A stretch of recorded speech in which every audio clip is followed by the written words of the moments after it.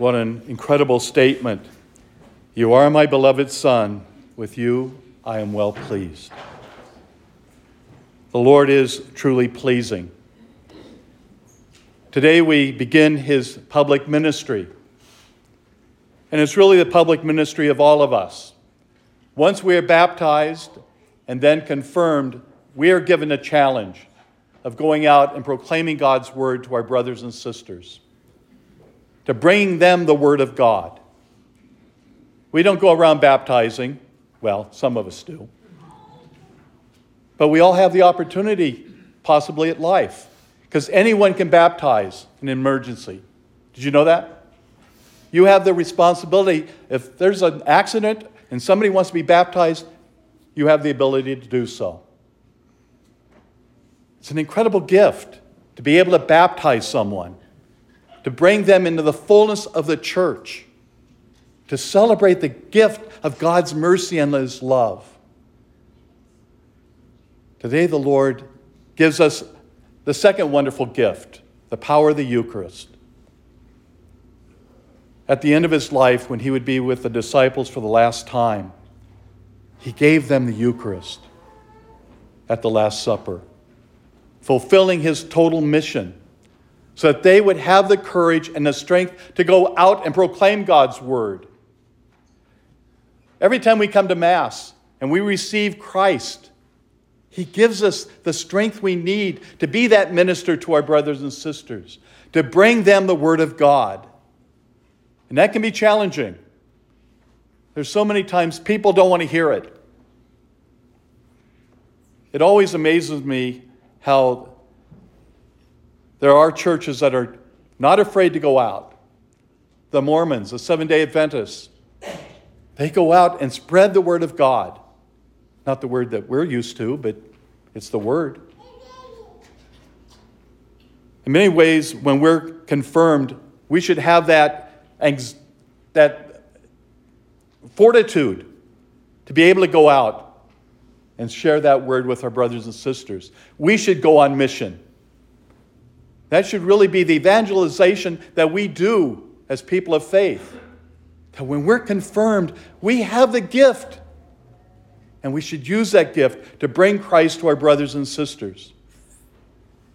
In the 42 years that I've been a priest, and there's been a couple times when we've taken census in the parish, and we've asked people to be the ones to go out. We give them name of all the parishioners, people that haven't been coming to church for decades.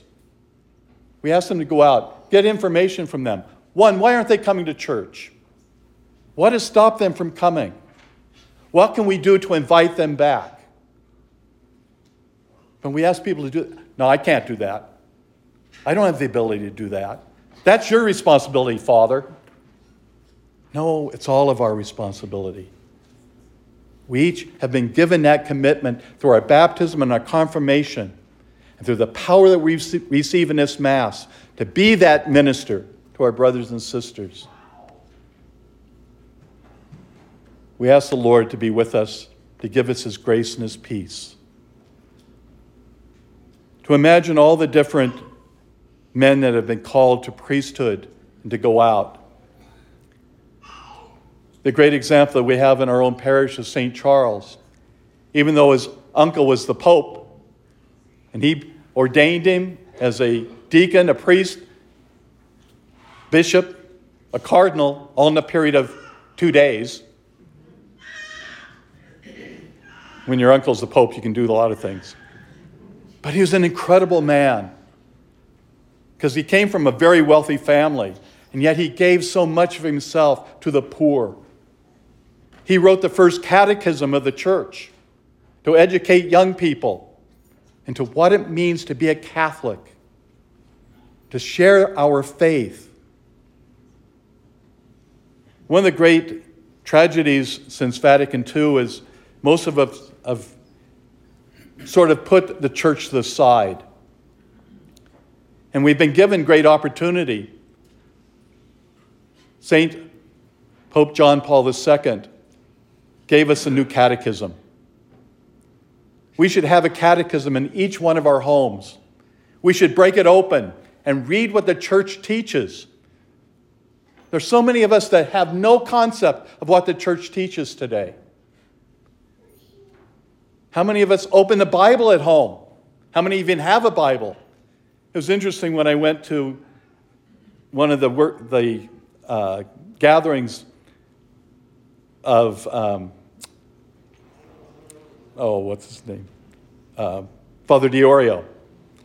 And the first thing he asks is, how many here have Bibles? Hold up your hands. Well, there's a scattering. Well, all of you that don't have Bibles, stand up. So everybody stood up. There's the Catholics. We have the Bible every time we come to Mass.